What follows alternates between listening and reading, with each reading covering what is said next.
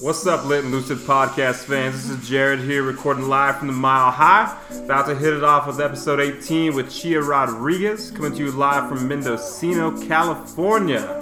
Stay tuned as my co-host Lucy Rose dishes out the questions and we get the answers.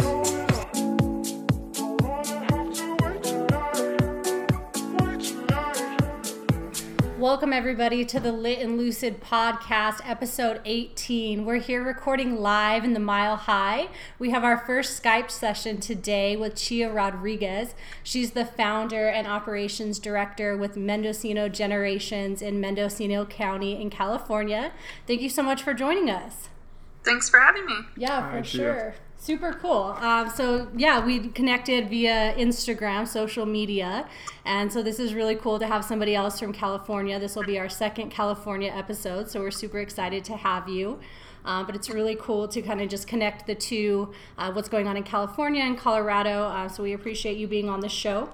But a little bit about Mendocino Generations. It's an alliance of legal permitted farms in Mendocino County, and they're working together to grow, breed, create organic herbal medicine. So right now they have over 60 farms that they're working together with. Chia helped start this back in 2007, and they've grown ever since then. She's a second generation cultivator. And what they do is they focus on quality and not quantity. So it's really focusing on small batch cannabis farms. They have two product lines in California right now. It's Arcana Farms, or Arcana Flower, and then Mendocino Generations Flowers as well. And they're focusing here on organic, sustainable practices, sun-grown cannabis, things like that. So we're super excited to hear more about that. And I also heard that you were going to be in an up-and-coming documentary, Ladybugs. True. So we'll have to talk about that. Yeah. And a couple other things that I noted. I saw that you have Lyme disease and maybe you're using cannabis to kind of combat those types of issues. So that might be something we wanted to note on. And then another interesting thing I saw was that you guys are women dominated. 77% of your farm is women ran. So that's pretty cool as well. Right. Yeah. Cool. Yeah, we have a lot going on. Lots going on for sure. So maybe if you want to just give us a good, brief background on what's going on and where you came from and things like that. Okay, for sure. So I grew up in Mendocino County, California, out in a rural area in a back to the land commune, basically back to the land hippie commune. And my husband and I are both second generation from that community, and we're both second generation cannabis farmers.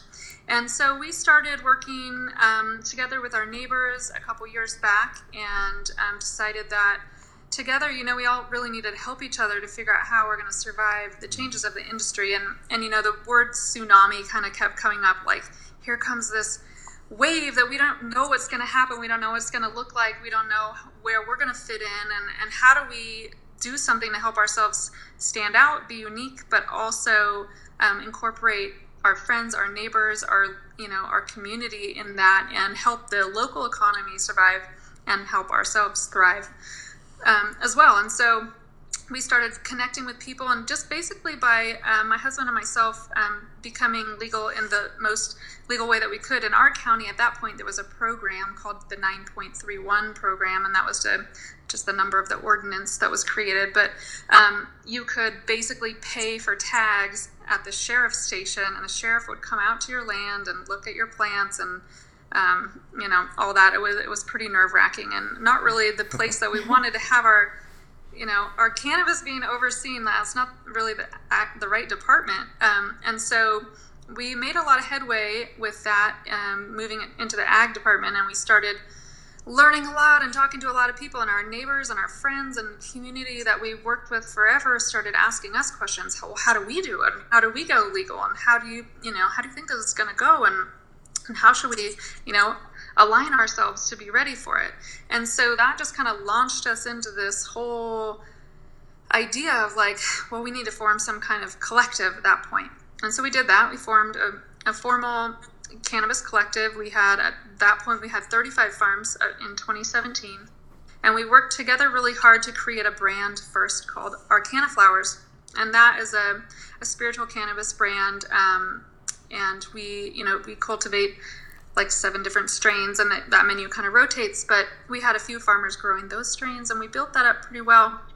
across 2017, and then we started seeing that there's a lot more coming, and like what does this really mean? Like, all of a sudden there's all these new brands and all these new products and people with a ton of money backing them, basically, like, and we're just these little podunk hippies out in the woods, like, how are we going to do this?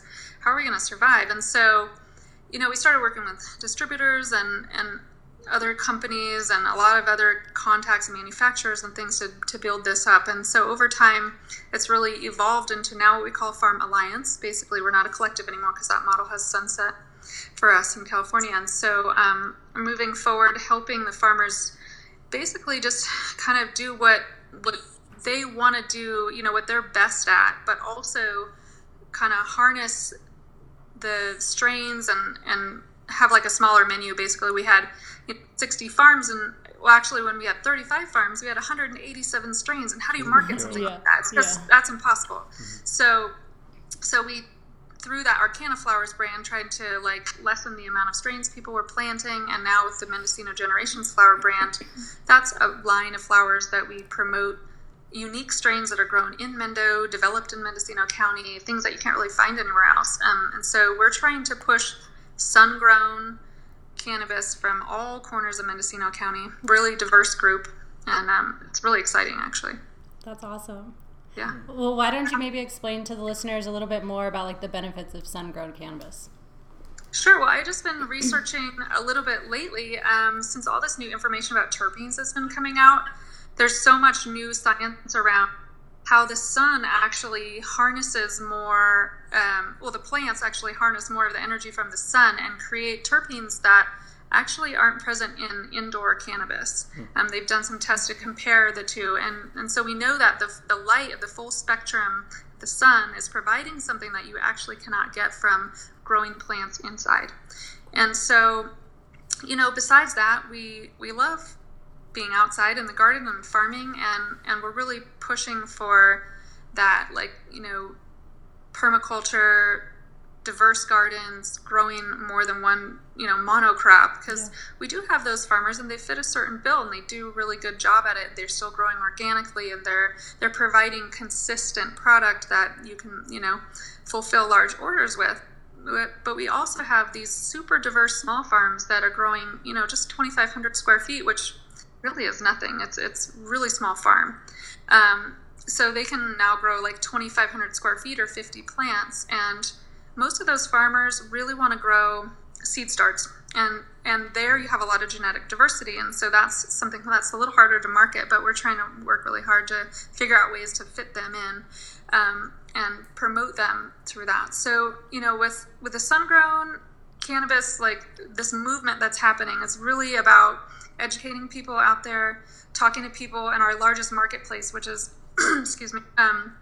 really Southern California at this point. The Bay Area is, close behind, but, really trying to change people's frame of thinking that sun-grown is actually superior, and you can find just as amazing product from full sun farms than you can from anywhere else. We do have a lot of greenhouse growers in our group, and Light Dep as well, and so their product, is maybe a little bit more dense and finishes earlier, so we kind of have we have an advantage there. But I think that the sun-grown is really something special, and we live in this microclimate in Mendocino County that's so unique and perfect for growing cannabis, and that's why people have been doing it here for, we have some farmers going on 4th generation. Wow. That's really cool. I think what's cool too with sun-grown is that I don't know if you looked up on our background or not, but I work at a sun-grown farm here in Colorado. So definitely went through the same hurdles you have as far as trying to market sun-grown, because everybody thinks indoor is superior, and it's really not when you understand the science. Even today I was preaching about, why is sun-grown different, and it's, like you said, totally the full spectrum light does something different with the plants. Right. But I think what's big now is that a lot of the cannabis industry, the whole movement was focused on, like loving the earth and trying to move towards, more freedoms and stuff for all, and more of like a sustainable future even for medicine. Right. And I think now we've made this divergent part where it's, there's so much money into it and people are so accustomed to growing it indoors that now we have indoor cultivations taken over, just because that's been the gold standard for the past 40 or 50 years of prohibition. And it's just now that people are able to expand on the outdoor operations, and outdoor operations are coming online and kind of getting more light. But it is 100% where the industry, I believe, needs to go. It needs to go towards organic, sun-grown cannabis, because it's a much more sustainable option for the future of cannabis. Yeah, it is. And, I'm kind of proud of California in a way. I mean, put all the legislation aside, they actually did something in our favor, and so did our local county, actually. They created a sustainable certification that you can get at the county level, but also the state has put such rigorous testing guidelines down that you are forced to be organic, and that's great, and beyond organic, really, because there's such a limited amount of products that you can use. And so we encourage our farmers to use IPM, which is integrated pest management, as much as possible, and interplanting and using, planting vegetables and fruit crops all in between their cannabis too. And their farms are just gorgeous because of it. But, just really thankful that actually the state is pushing us as an industry more towards something sustainable and clean anyways. Yeah, that's awesome. That's huge on California too. Do you think that's came through you guys getting more word out there to where, the legislators and stuff and the people making the rules are enlightened to it? Or do you think that's just California being progressive on their own?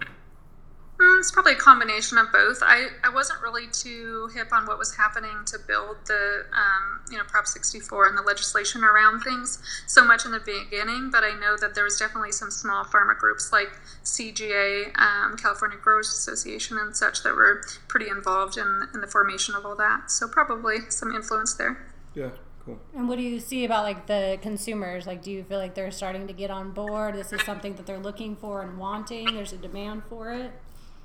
Well, yeah, I think they are. A lot of people just don't know it. I mean, you see people who shop at Whole Foods and they're really concerned about organic produce and organic whatever, and then they go into a dispensary on the street and they just buy anything, and they're not thinking consciously about that choice of what they're smoking and inhaling or putting topically on their body, and they're not connecting the dots yet, or they weren't. But I really see a huge shift in that happening, especially as you see our largest growing group of consumers is elderly people right now. I mean, I say elderly, I should say people, my parents' generation and up, they're not elderly yet, but that they're really coming back to it.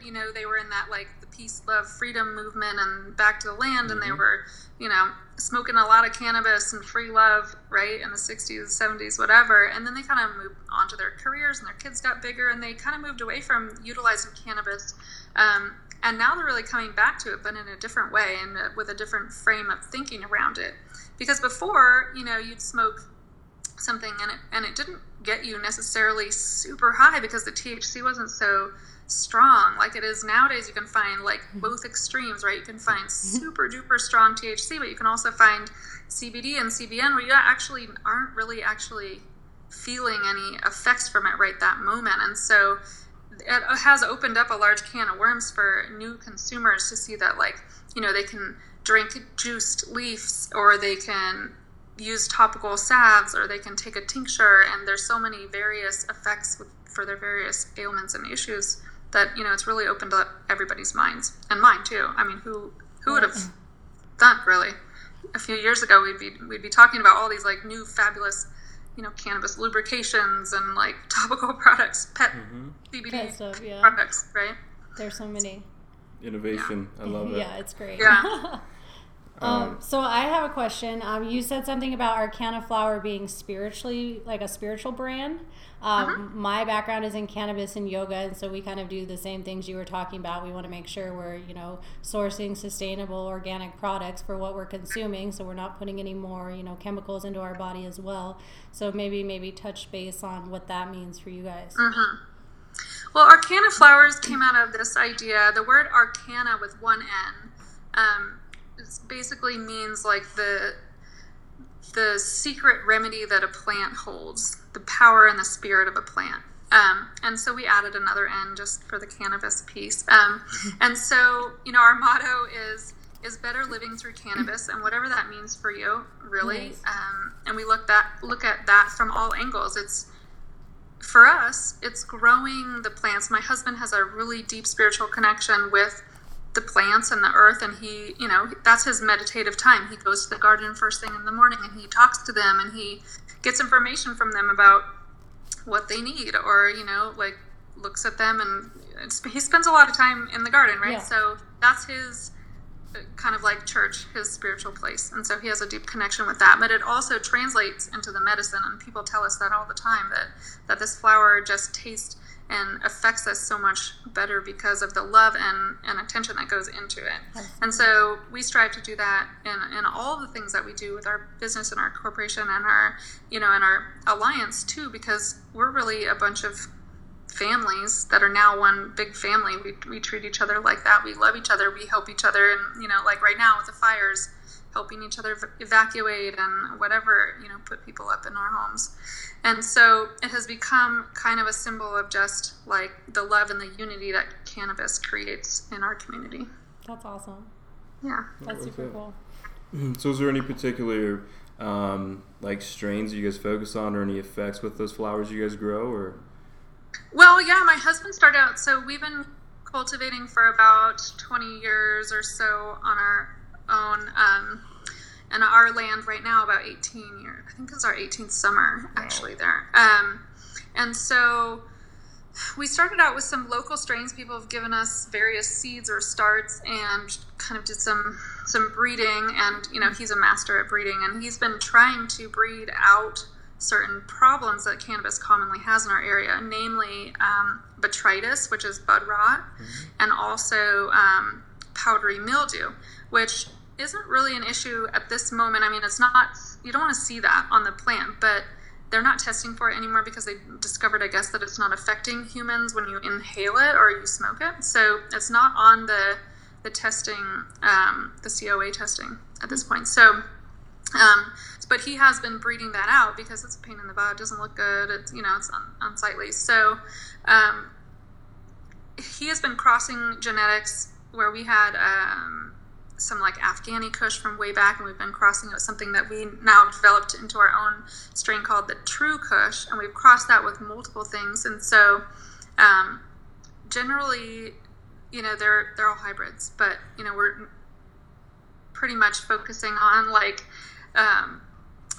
indicas and sativas, but we just started working in CBDs into our products, and working in a strain called the Gift, which is a CBD strain that one of our farmers actually has developed from the Ringo's Gift, to be somewhere around a 34-1 was the last test result that came out. And and it just got confirmed that he got the highest terpenes for CBD flower on record. Holy cow, that's huge. Yeah, that's awesome. awesome. He just got that confirmation like 2 or 3 days ago. He just sent me a text saying that. And so that's amazing. But, what we're really looking for is to try to find some balance effect now. So we've crossed that with some of our high THC strains, like the True Barrymore is one of our signature strains. So we have the True Kush crossed with a berry strain somewhere in there. So we got True Barrymore. That's great. And people love that name, but we kind of like play off the Drew Barrymore thing just for fun sometimes. But it's a really energetic, spunky, but super high THC strain that gives you a lot of energy. You want to go out like hike a mountain, but it's really it's really strong. So it's not going to make you forget everything like she did in 50 First Dates, right? I love that movie. So we've been developing those strains, like kind of working them, and now we have the Jedi Knights, for example. We have the Wookiee Cookies. We have a lot of varieties. So we're playing around with names. We have kind of an ongoing list in our phones these days. When you have like a stoner moment, you're like, oh yeah, that's great. That'll be perfect. I like that you guys are doing like natural breeding though, and not just jumping the gun and trying to go the way that most companies are going through genetic modification. I like that you guys are allowing the plants to develop those resistances and breeding those out on your own, because that's the way that nature does it. I mean, that's the way you're going to be the most sustainable in the future. And it takes time. I mean, that's the thing, is like you get maybe two chances a year if you're really crafty, because we now utilize light deprivation to kind of advance the genetics along. And so we did that with a couple different things, and kept things over winter so we could seed some things and create more pollen. And it's a constant job. It's not just like cultivating. A lot of people who grow buy starts from somebody else, so they're already, female, or they buy a bunch of clones and they kind of just go from there, and they're not putting the science behind it. And I think that's really why a lot of our sun-grown farmers are so attached to this growing phenotypically, like growing individual strains, because everyone comes out so different. It's like every plant is a friend, and they all have a different personality and a different effect. By the end of the season, you learn so much from working with them. And so, you kind of have to give up something a little bit to grow more of a lot of less things, right? So we're working on that with some of our farmers who like that, where they want to grow like 10,000 square feet of 2 varieties, and that's great. That works for them. But there is something to be said behind that science and the ingenuity and just like the pure magic that happens, because sometimes who would have ever known, like maybe there was an accidental pollen that came across, that you didn't intentionally cross that, and that just is like the magic strain. So you never know what you're going to get, really. We had a grower that was talking about, we were planning growth for our greenhouses, and he was even going as far as saying like certain strains cannot actually grow next to each other because the terpenes and other kind of the essence of the plant they'll battle each other pretty much. And there's other strains that just work well when they're in the same room with each other. So that was something I never heard, but I mean, it does make sense when you think about a lot of different aspects of the strains and everything. I mean, it's a very complex plant when you get down to it. Well, when you think about companion planting, I mean, that just kind of popped up in my mind when you said that. Is like we plant, yarrow or marigolds under the cannabis because it attracts certain bugs and it, deters certain bugs or issues, right? So maybe it's something like that with the terpenes. Yeah, maybe terpenes, they just battle or something. I don't know. But that's cool. Interesting. That's great. So let's kind of shift now. Talk about more about your background and why is cannabis such a big part of your life? You guys said you guys have been in it for 20 years now. What point was it that you guys realized that cannabis is something you guys want to devote your life to or be involved with? Wow, big question. Well, no, right? No easy task. So forgive me if I go off on a tangent, because it's a lot. There's a lot behind that. Really, so I was born into it. My father moved out into the land that I was born on to get away from the man being like, the government at that point. And that was like 1973, 74, something like that. And so, he was a school teacher. He had retired from, he taught army brats in Germany, and he was just done with society, basically. He wanted to just kind of escape. So he moved out there and then quickly realized, like, well, what am I going to do for money? Because there's, that only lasted so long. And so he started growing cannabis just like everybody else around. They started sharing strains and techniques, and basically he grew in the blackberry bushes. We had a few acres of blackberry bushes, and the trees around there, they would kind of like build platforms up in them and get really creative about where they put the plants. Because at that point, the helicopter was your biggest fear. You hear a helicopter, you run. I mean, my dad would tell me, when you hear that sound, you go hide in the shade. They can't see you under the tree. You want to just like basically act like you're not there. And so that instilled something really deep in me. And even to this day, even though that now we have this sign out on our, we used to have this like big numbered sign out on our hill that basically said to the helicopters, like, we are licensed. Even when I hear that helicopter sound, though, these days, it makes me freaking panic. I don't like it. Yeah. It takes me back to that, that nightmare that I had. And so I was, raised under that level of fear. You don't tell anybody who you're, what your dad does for a living, and don't tell anybody, just in general what people in our, I think that most people knew what everybody was doing, but you just don't tell anyone. And so when I met my husband, it was kind of a similar situation. His father was busted in like 1981 for just a couple plants. I think he had like 4 or 6 plants or something crazy like that. But when they came and busted in his house, they like ravaged the house. They took all his shit. They cut his plants down with his own chainsaw. They tied him to a tree in the sun with, it was really traumatic. Yeah. And a lot of people in our area had trauma stories like that. And so, we've tried to just kind of like work away from that as much as possible. And that's really why we started down this road with that 9.31 program I was talking about before. As soon as we had any opportunity to go legal with it, we decided that we were going to do that. We have 2 kids. We just don't want to live in fear anymore. We really just want to like do what we love and not have to worry about it. And so I guess that was kind of the transition point of like when there was an opportunity to do it legally, we jumped on it immediately. And we've been kind of that, spearheading couple in the area, kind of like, a lot of people decided to do it because we were doing it and really helped them along.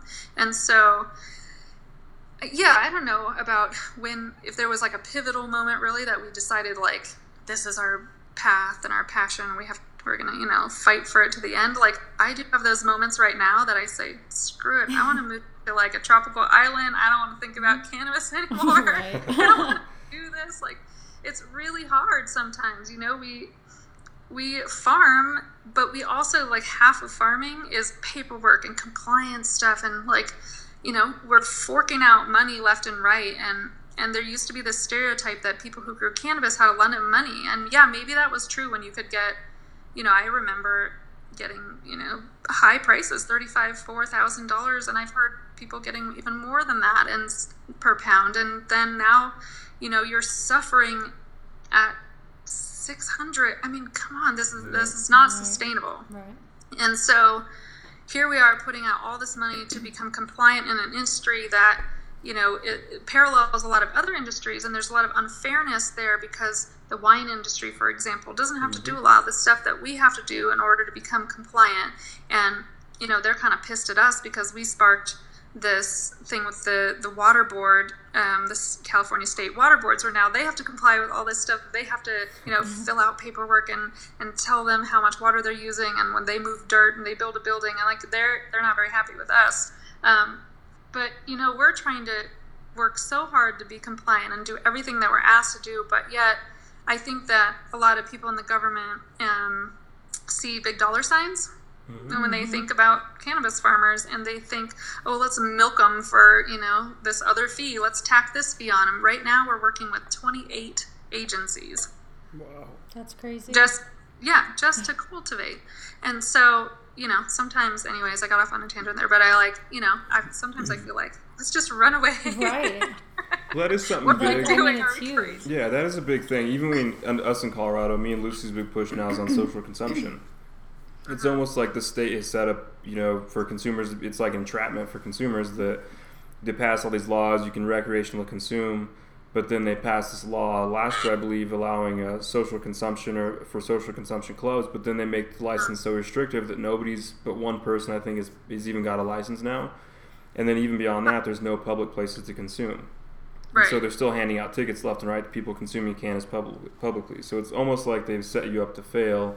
Right. And that they're not regulating it fairly with other industries or giving you a chance to do it correctly. And I see that even on the compliance side, that they regulate, cannabis like it's some hardcore drug based off the prohibition mindset before, when they openly let people consume alcohol anywhere, everywhere, right. Buy as much as you wanted at a liquor store, right. and there's really nothing said. Right. And I think that's there's just shame, honestly. As the industry as a whole, no matter what state it's in, is that they have not fairly regulated cannabis in, regulation, or I guess in a similar manner to other industries that are similar. Mm-hmm. Totally. We're battling this issue with events right now. Mm-hmm. I don't know if you've heard too much about that in California, but I work really closely with a group called the Emerald Exchange, and they're a group of sun-grown advocates that have sort of popped out of the Mendocino County area in the beginning, but they have connections down in Southern California, and those guys are working really hard to connect Northern and Southern California through these cannabis events. Basically, they put out, really beautifully created, in a beautiful setting with lots of different vendors, sun-grown vendors, and there's music and all kinds of things, and those were going so well, and they were so wonderful, and so many people would come out to them, and like, I had no idea. I've never seen a cannabis plant before. I've never talked to a farmer before. I don't even know where it really comes from, and so we had a great opportunity there where we could open up conversation. It really built a lot of relationships. It helped us expand our brands. It really helped, kind of grow that sun-grown, the positive thinking for sun-grown. And so now all of a sudden they're saying, well, you can't have events except at a fairgrounds. And how many fairgrounds want to have a cannabis event? Probably not that many. Right. So there's a handful in California at this point. And then, they're saying that the farmers can only have 4 events a year. 4 events. I mean, come on. Before we were doing farmers markets every weekend. Like, if you were really tied into the farmers market scene, you could do in our county 2 or 3 different cannabis farmers markets specifically every month.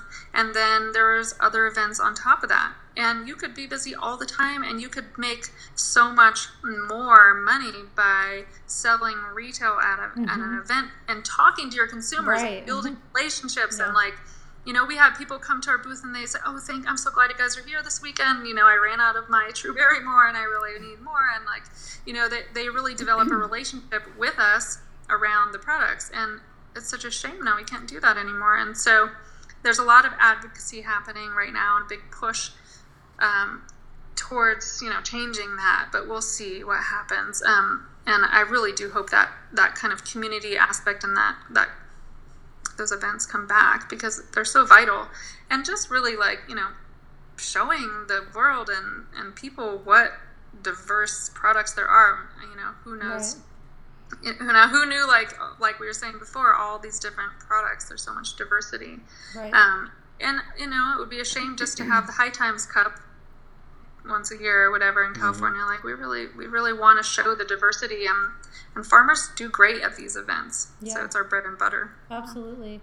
That's kind of where we are kind of with our yoga classes. So we'll have different sponsors come out and showcase their products with the consumer, and that's literally the best way for them to connect, to their customer, and they get to try that product, and they made that connection now with the business owner or whatever it is, and they're going to be so much more likely now to go look for your product, go ask for it in dispensaries. So I totally agree. Right. It's like Ganja. You're doing like Ganja yoga? Yeah, it's like Ganja yoga. Yeah. For sure. Fun. It's super fun. Let's see. One other thing. Why don't you tell us a little bit about this Lady Buds documentary for people interested in that? Oh, yeah. Okay.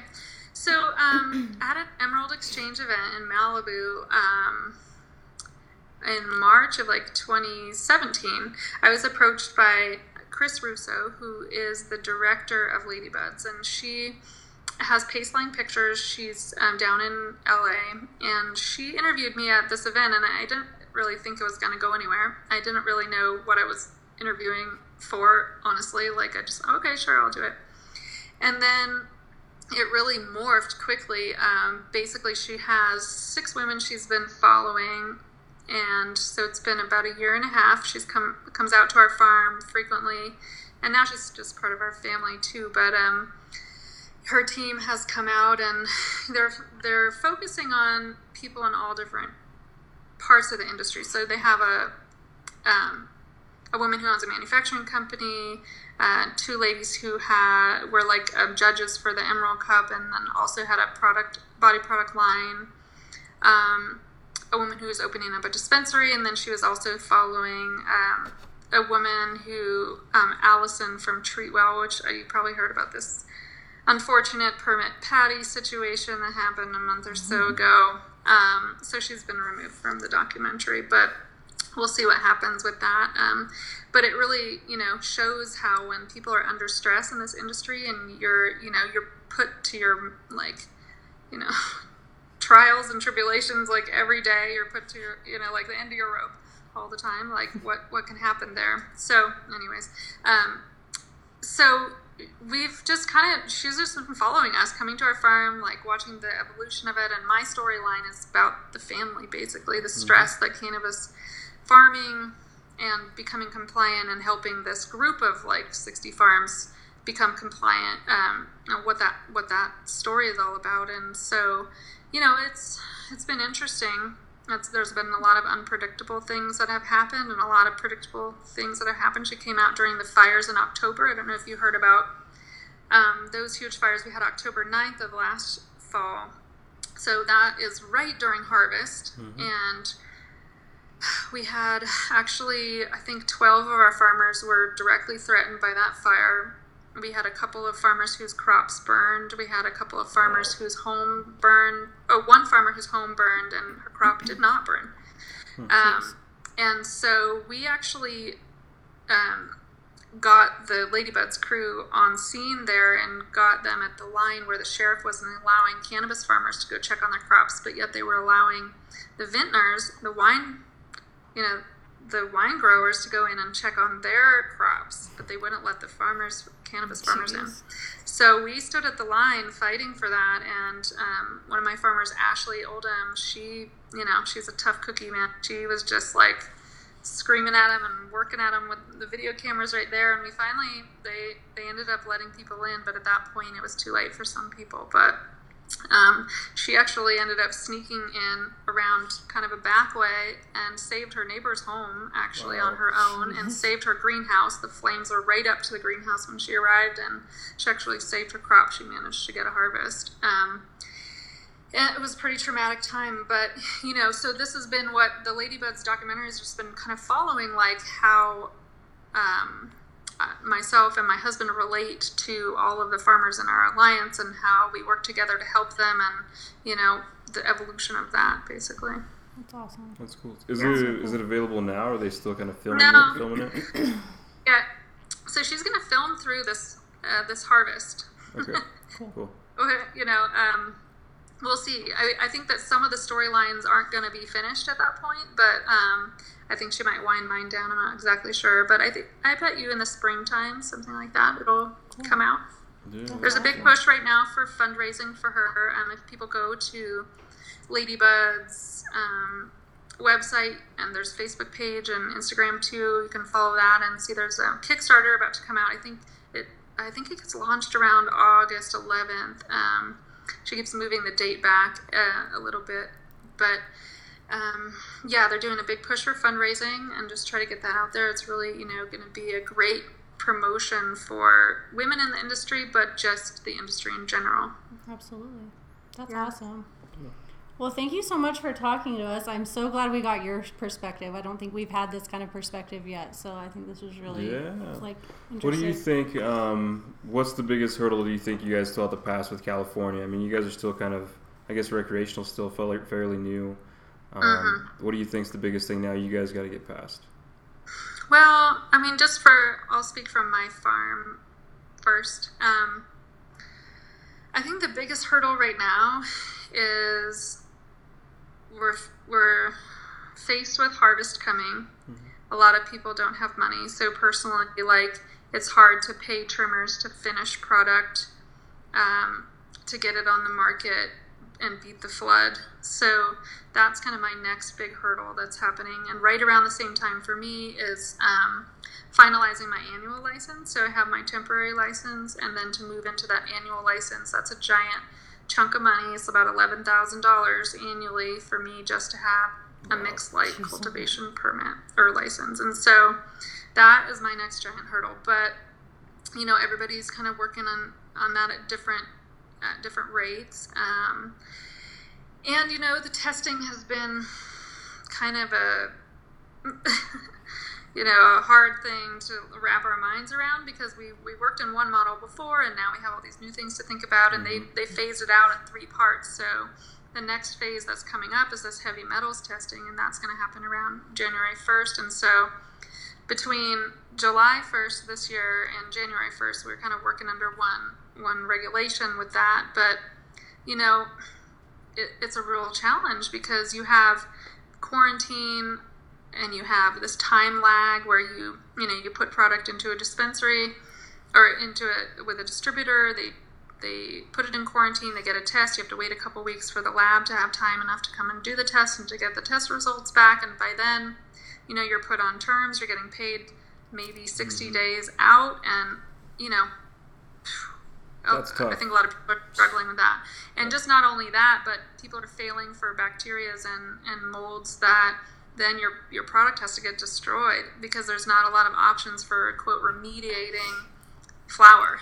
How do you remediate flour? And so there's some new technologies that are coming online, and we'll see what happens with all that. But so there's a lot of hurdles, a lot of challenges. Yeah. I don't know how to give you one straight answer, but big stuff coming, basically. Yeah, no, I'm glad you guys are keeping up with the fight and kind of changing with the industry and the ebbs and flows. So definitely keep pushing on. There's definitely a greener that's side. What I tell them every day. I say, like, 1 foot in front of the next. Just like, please don't give up. We're so close. We've come this far. Like, it's not time to bail. Let's try to stick together and stronger together. Yeah, Absolutely. Colorado's seen the same stuff. We still deal with it daily, so it's good. I want to say it's comforting to hear you say that, but then it's not comforting. But at least we know that we're all going through the same growing pains. It's all relative. Together. Right, You guys are a couple sure. thousand miles away, but it's still the same stuff we're dealing with. So Right. Yeah, I think there's if we all band together and push together, we can we come out on top. totally. This is awesome. Well, thank you so much for talking to us today. We appreciate it. Yep. Thank you guys so much for the opportunity. Yeah, I look forward to hearing that episode. Yeah, it should be awesome. So how can people find you guys, especially people in California? Where do they find your products? Or Well, right now we're working through a bunch of different distributors. We have product coming in our new packaging to dispensaries near you all over California. We work with various distributors, like I was saying, with the Emerald Exchange. They're not a distributor, but they put sun-grown kiosks in many different dispensaries across the state. So that's something that people can look forward to. They're just really starting to put those out more and more as we speak. So that's something to look for. And then we have a website, MendocinoGenerations.com. We're also on Facebook at Mendocino Generations /Arcana Flowers. And we're on Instagram. My farm is River Shy Farms, which is the first word is river, and then the second word is TXAI Farms, and that's my personal page. And then we have Arcana Flowers on Instagram as well, and we have Mendocino Generations Flowers, or just Mendocino Generations on Instagram too. And from there, you can find connections to many of our farmers who are on social media as well. That's awesome.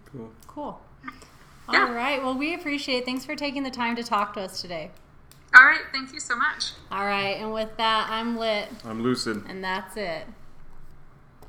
This episode of Lit and Lucid Podcast is produced in partnership with Yoo-Hoo Creative and Design. Yoo-Hoo Creative specializes in marketing, social media management, content creation, and other creative needs. Yoo-Hoo, helping your company become who you need to be. If you're interested in learning more, hit us up at yoohoocreative@gmail.com.